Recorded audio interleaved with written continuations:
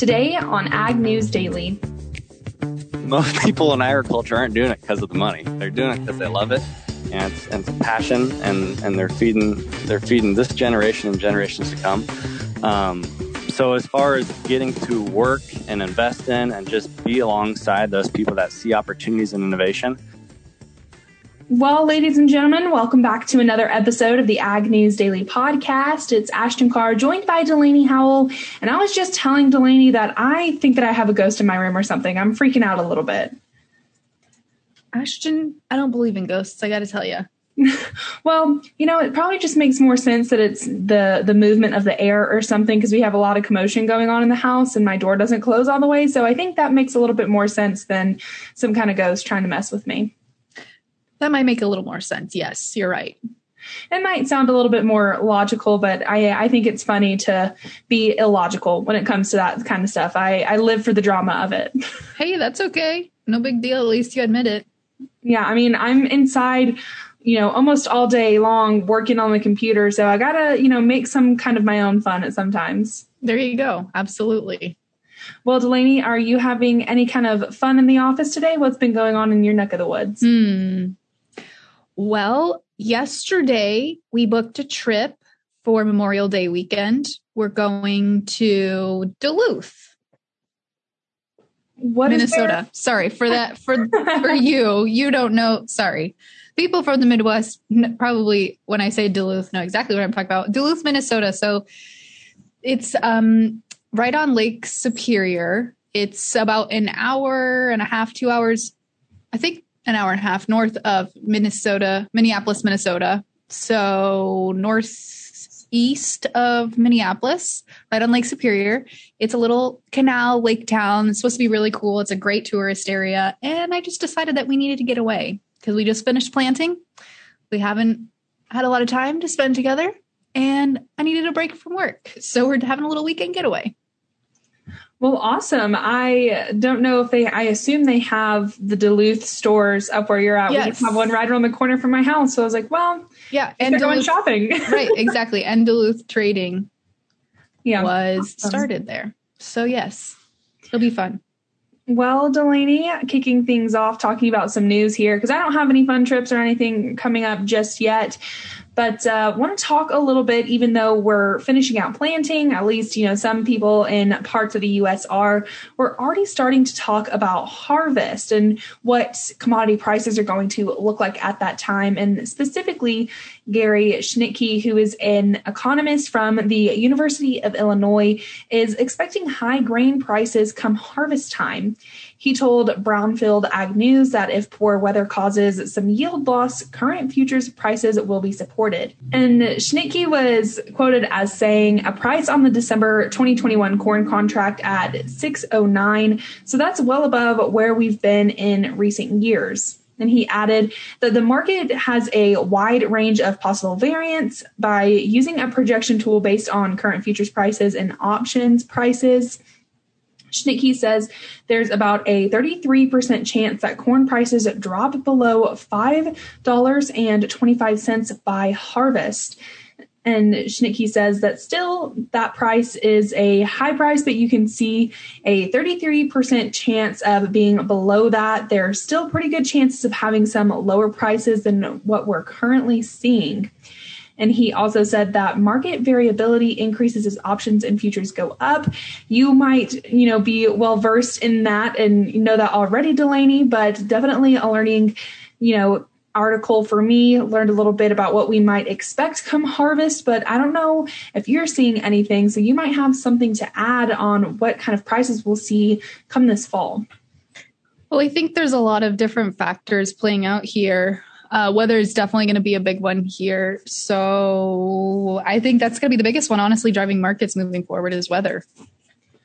Absolutely, Delaney. We're going to have to keep an eye out on weather. I'm sure a lot of people are tired of hearing about weather because we really aren't seeing, drastic changes or anything like that in the forecasts. But I honestly think that it's been pretty interesting the past couple of weeks for sure. It certainly has. And as we're talking about weather, it's kind of a weather-ish related event, I suppose you could say. But due to all of the forest fires that happened in Northwest California, western part of the United States last year, forests have been able to sequester more carbon to help the country meet emission goals. And so now folks are kind of turning their attention, especially at the USDA, to look out to the West and figure out the role that forests could play in addressing climate changes. So we've seen a couple of different Senate hearings that have been held to look at doing just that. Don't really have any conclusive answers yet, but EPA earlier this week released its accounting of U.S. emissions and carbon sinks from 1990 till 2019. And forests sequestered about 675.5 million metric tons of carbon dioxide or thereabouts in 2019, which offset about 10% of overall U.S. emissions.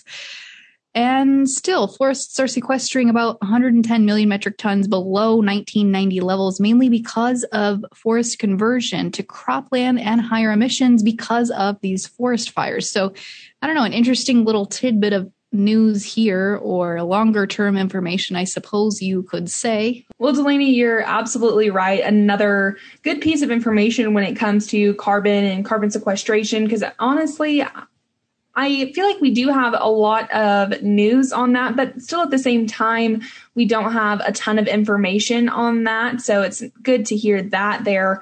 But I have another piece of news that's kind of concerning our court system and the protein industry right now, because a U.S. judge has denied Seaboard Foods' attempt to delay a federal court decision that would force the nation's second biggest pig producer to slow the speed of hog slaughtering at an Oklahoma pork plant.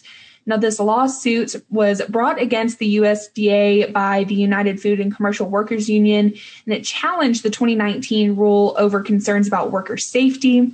And Seaboard workers told Reuters that the fastest line speeds increased injuries at the company's plant in Guymon, Oklahoma.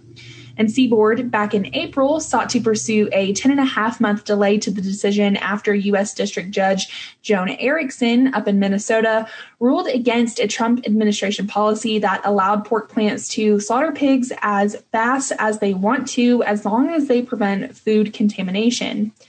As the first U.S. pork company to invest in machinery to run slaughter line speeds faster under this rule, Seaboard stands to lose from the decision.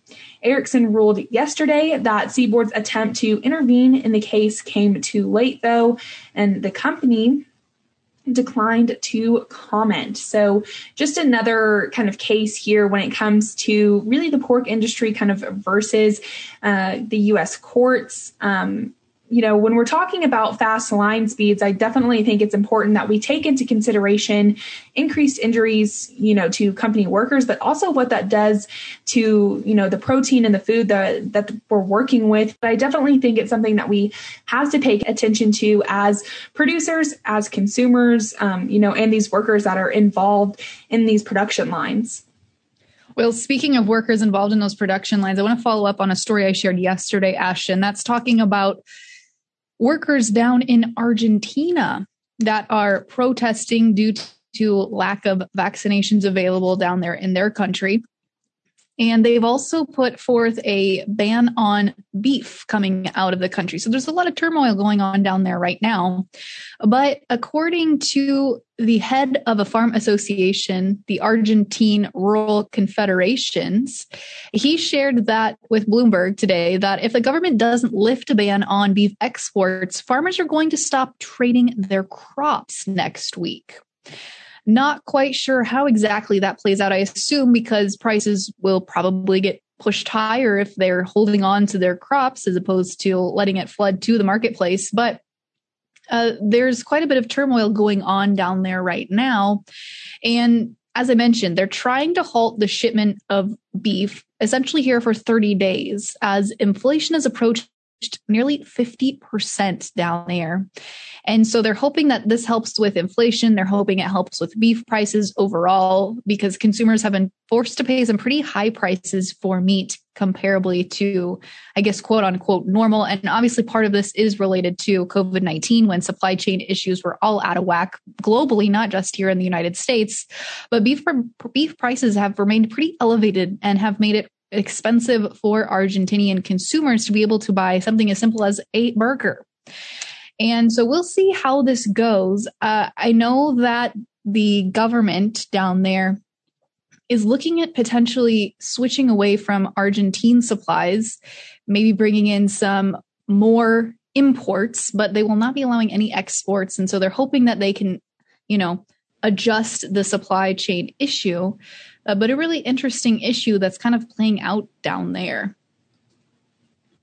Delaney, another story that you shared on the podcast was concerning some lawsuits, I believe. I don't remember if it's against the USDA or, what agency it's against directly, but talking about the American Rescue Plan Act, which of course became law back in March, and it directed the USDA to pay off all farm debt held by quote unquote socially disadvantaged minority farmers.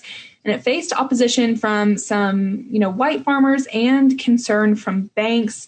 I do want to make it clear, Delaney, that you and I aren't expressing our opinions on this, kind of sensitive subject, just wanting to make sure that folks know the facts and know what's going on, in the U.S. among the agriculture industry and what's going on with USDA.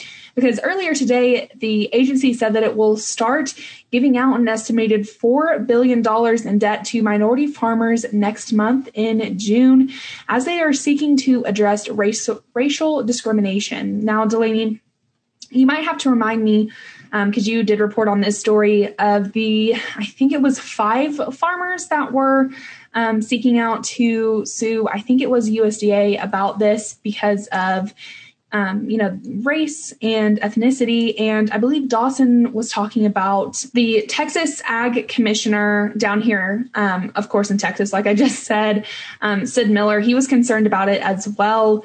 But it looks like USDA is moving forward with this. And Tom Vilsack, who is the Secretary of Agriculture, of course, said that these payments are needed because minority farmers did not have full access to USDA programs over the past 100 years. The legislation did not allocate a specific amount, but the USDA estimates about $3.9 billion in farm-related debt is owed by minority farmers to the federal government and private banks, and payments will go out to banks and farmers in June after USDA confirms amounts with some 15,000 farmers by mail. I definitely think that this is a pretty big deal because we're seeing things from both sides, and I definitely think that it is a sensitive subject, but we're going to have to continue to keep an eye out on this development because I haven't heard anything from those lawsuits. Have you, Delaney? Not a whole lot yet, but I know that there are actually others being filed. I was going to report on this the other day, and I think I had my news tab up and just didn't get to it. But it seems like there was another farmer that had filed, I want to say somewhere up north, Minnesota, Wisconsin, Michigan, somewhere along those lines. But yeah, I think we're starting to see more of those coming. Yeah, I think that it's interesting, and we're going to have to just keep looking out on that because I haven't heard too much from those lawsuits. But it looks like USDA, I can't speak for them, but might not be too concerned if they are pushing forward with this. But yeah, just going to have to be something that we keep looking out on, and hopefully we can get some answers to here in the near future, especially if they're planning to roll out this money in June. Yeah, and it's felt very political the whole time. So I don't know how it's going to go. We'll see how that goes, trying to sue the government for this. But I don't know. I really don't have an opinion one way or the other. It's just been interesting to watch. Yeah, and you make a good point there. It has been pretty political, and, I want to be right there with you that I don't really have an opinion either way. I just want to make sure that we're not, doing one thing or another here on the podcast, just stating the facts. Yeah, absolutely. Well, I tell you what, I don't really have any other facts to share today, Ashton, other than stating where markets ended for the day. What do you say we hop over and take a look? Let's do it, Delaney. Well, we saw grains sell off just a little bit today. pretty much red across the board here, but livestock markets were higher today. Kicking things off here, however, in the July corn contract down 5 cents today to close at 659.5. The September down 5 3/4 to close at 573.25. And Dees, of course, down 5.5 cents today to close at 546.5. July soybeans down 7 cents today to end at 1526.25. The November down 7.25 cents to close at 1360.5. And in Chicago, wheat today, July contract closing just down a penny to end at 674.25. The Dees down a penny as well to close at 688 on the nose. Hopping over to take a look at the livestock markets. As I mentioned, green across the screen today. Maybe a little excited about the potential ban on Argentinian beef. As I think I mentioned the other day on the podcast, they are about at 25% of China's total beef comes from Argentina. So that could lend itself to the possibility of the U.S. and or Brazil stepping in to fill in some of that share. And it seems that cattle have rallied on that news today with the June live cattle contract up $1.07.5 to close at $117.67.5. The August up $1.05 to close at $120.92.5. And in feeder cattle today, the May contract up $2.62.5 to close at $153.70. The September up $2.35 to close at $154.90. Lean hogs higher as well on the day as the June contract closed $1.97.5 higher to end at $114.22.5. About halfway recovered from the recent sell-off we've seen here. The July up $3 to close at $116.55. And lastly, wrapping things up here with our Class 3 dairy milk futures. They closed lower on the day today as the June contract shed 21 cents to close at $18.13. The July down 16 to close at $18.90. Ashton, without further ado, let's kick it over to today's 30 Under 30 segment.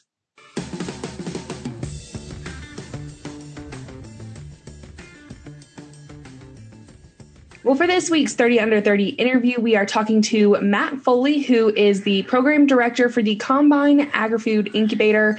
Matt, we're really excited to talk to you today, and I'm really excited to learn more about the Combine. But before we do that, I just want to thank you for joining us today. Good morning, Ashton, and thanks for having me on. So let's go ahead and dive right into it. Tell us a little bit more about yourself and, kind of how you got to be where you are today. Yeah, so I am the program director for the Combine Incubator. And to first talk about the Combine, it's helpful to talk about kind of the parent organization, which is a venture development organization, Invest Nebraska. So Invest Nebraska is a 501c3 nonprofit. And basically what that means as a venture development fund is we're investing early stage capital in technology startups across the state of Nebraska. And we've been doing that since about 2011. And it's an amazing job. I mean, I like to say I have the most fun job in the state of Nebraska because honestly, day to day, we're going out and meeting with early stage, passionate entrepreneurs looking to make a difference in the world and each of the industries they work in. That being said, as a state, and this is kind of surprising for Nebraska, we've always kind of struggled to support and honestly find and fund early stage ag tech investments. And being that it's our largest industry, we tried to put some conscious programming and support around it. And that's kind of how our incubator came to be.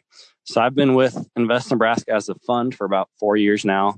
Spent a couple of years as an analyst working on direct venture investments, and then now have leading the Combine Incubator for about 2 years. And my family background, my mom's side of the family grew up farming, but honestly, agriculture has been an industry that I've been fortunate to get deeply immersed in just the last couple of years. Didn't study agriculture in college, studied econ and finance, but what I noticed in the early days of working for Invest Nebraska is I feel like the founders that were having the most fun were those working in the blue collar industries, a lot of overlooked opportunities. So it's safe to say that I've kind of fallen in love working with a lot of ag tech startups and just the industry as a whole. Matt, you said a couple of times there, the word fun, and you have the most fun job in Nebraska and, the people who are having the most fun. So I kind of think that that's a little inspirational. I feel like sometimes people get a little too wrapped up in their work, take it a little bit too seriously. Personally, I tried not to look at life so seriously, and it sounds like you might share that same idea. So how do you really keep yourself from taking it too seriously and just try and have fun in the field that you're in? Yeah, and you've probably heard this in the conversations you've been having with this cohort as well as just the industry as a whole. most people in agriculture aren't doing it because of the money. They're doing it because they love it, and it's a passion, and they're feeding this generation and generations to come. So as far as getting to work and invest in and just be alongside those people that see opportunities and innovation, fun honestly is the best word I can use to describe it, because there are people that see challenge and opportunity, but they're not necessarily motivated by making a ton of money. They're motivated to improve and honestly challenge the status quo of the most important industry in the world. Matt, you don't really have a background in agriculture. I mean, you said that you studied finance in college. So what's been the biggest learning experience for you going into this industry? Yeah, I think for me, it was just understanding, I'm from Lincoln, Nebraska, which by any means isn't a big city, but better understanding the rural impact and rural kind of economics of how much agriculture impacts these small towns and small communities. So in the Combine, we get to work with early stage ag tech startups. And a lot of times they aren't coming from Lincoln and Omaha. They're coming from small towns like Herman, Nebraska, Aurora, Gothenburg. And the opportunity that these entrepreneurs see, it has an impact potentially nationally and globally, but just as important for them, they want to see it impact their local Main Street. So I think for me, as kind of an outsider to industry before the last couple of years, it's been super cool to just see that perspective and learn more about how ag impacts local communities. For people that are like you and share that similar experience of not having a large background in agriculture, not having a whole lot of knowledge in it, but are wanting to maybe explore that or dive even further, what are some things that you think they can do to kind of help them along that journey? I think one of the most important things I got early advice early on is don't be afraid to ask a stupid question. And if you're in a conversation and you think it's a stupid question, chances are there's other people in the room or in the conversation that would wish they'd ask it. They're just afraid to. So a lot of times going out in the field, a field trial, working with a farmer, working with a rancher,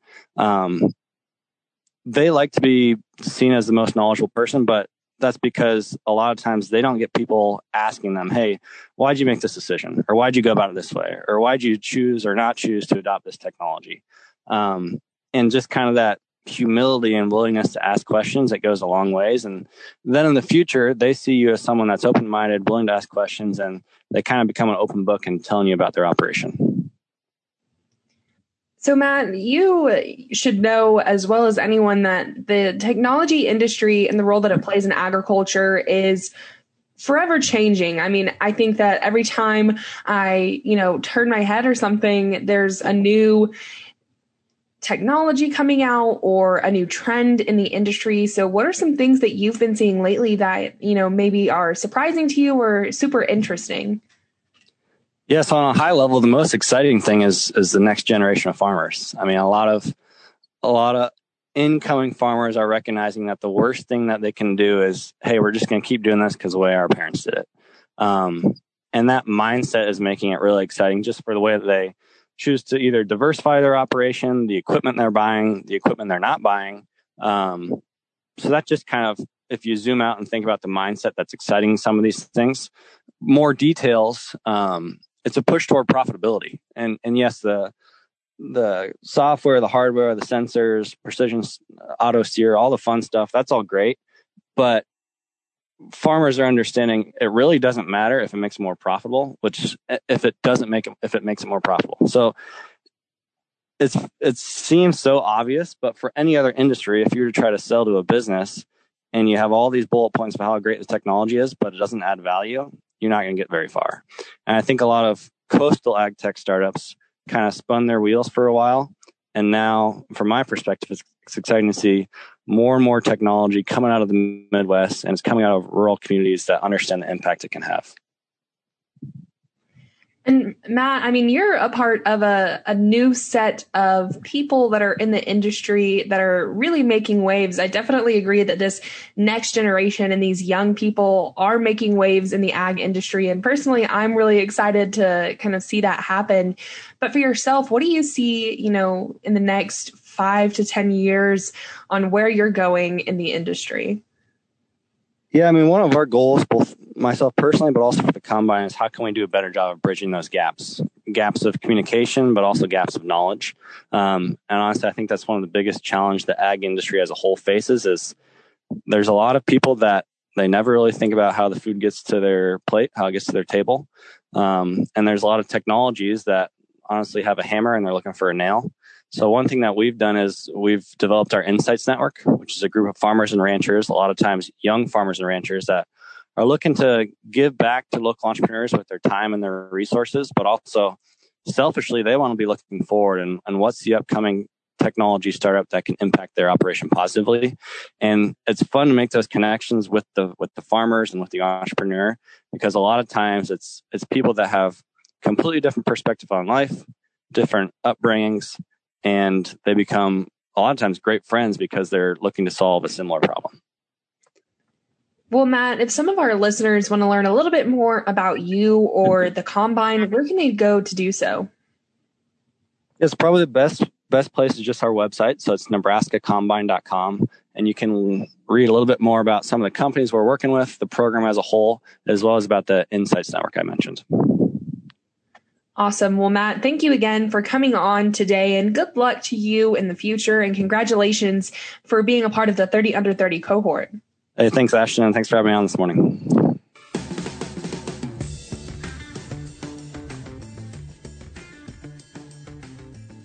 Thanks again there to Matt Foley for coming on and talking to us today. Delaney, I got to say, I definitely don't get bored with these 30 Under 30 conversations because there's just so much to learn and talk about. There certainly is, Ashton. There certainly is. And we're going to be continuing to learn on the podcast here. We've got great conversations scheduled for next week. We've got a lot of great conversations we're scheduling right now for the World Pork Expo. That was a tongue twister there for me. So folks, if you are going to be out at that event here in Des Moines, Iowa, feel free to shoot us a message on Facebook, Twitter, or Instagram at Ag News Daily and let us know. We'd love to meet you. Love to hear from our listeners. With that, Ashton, should we let the people go? Let's let them go.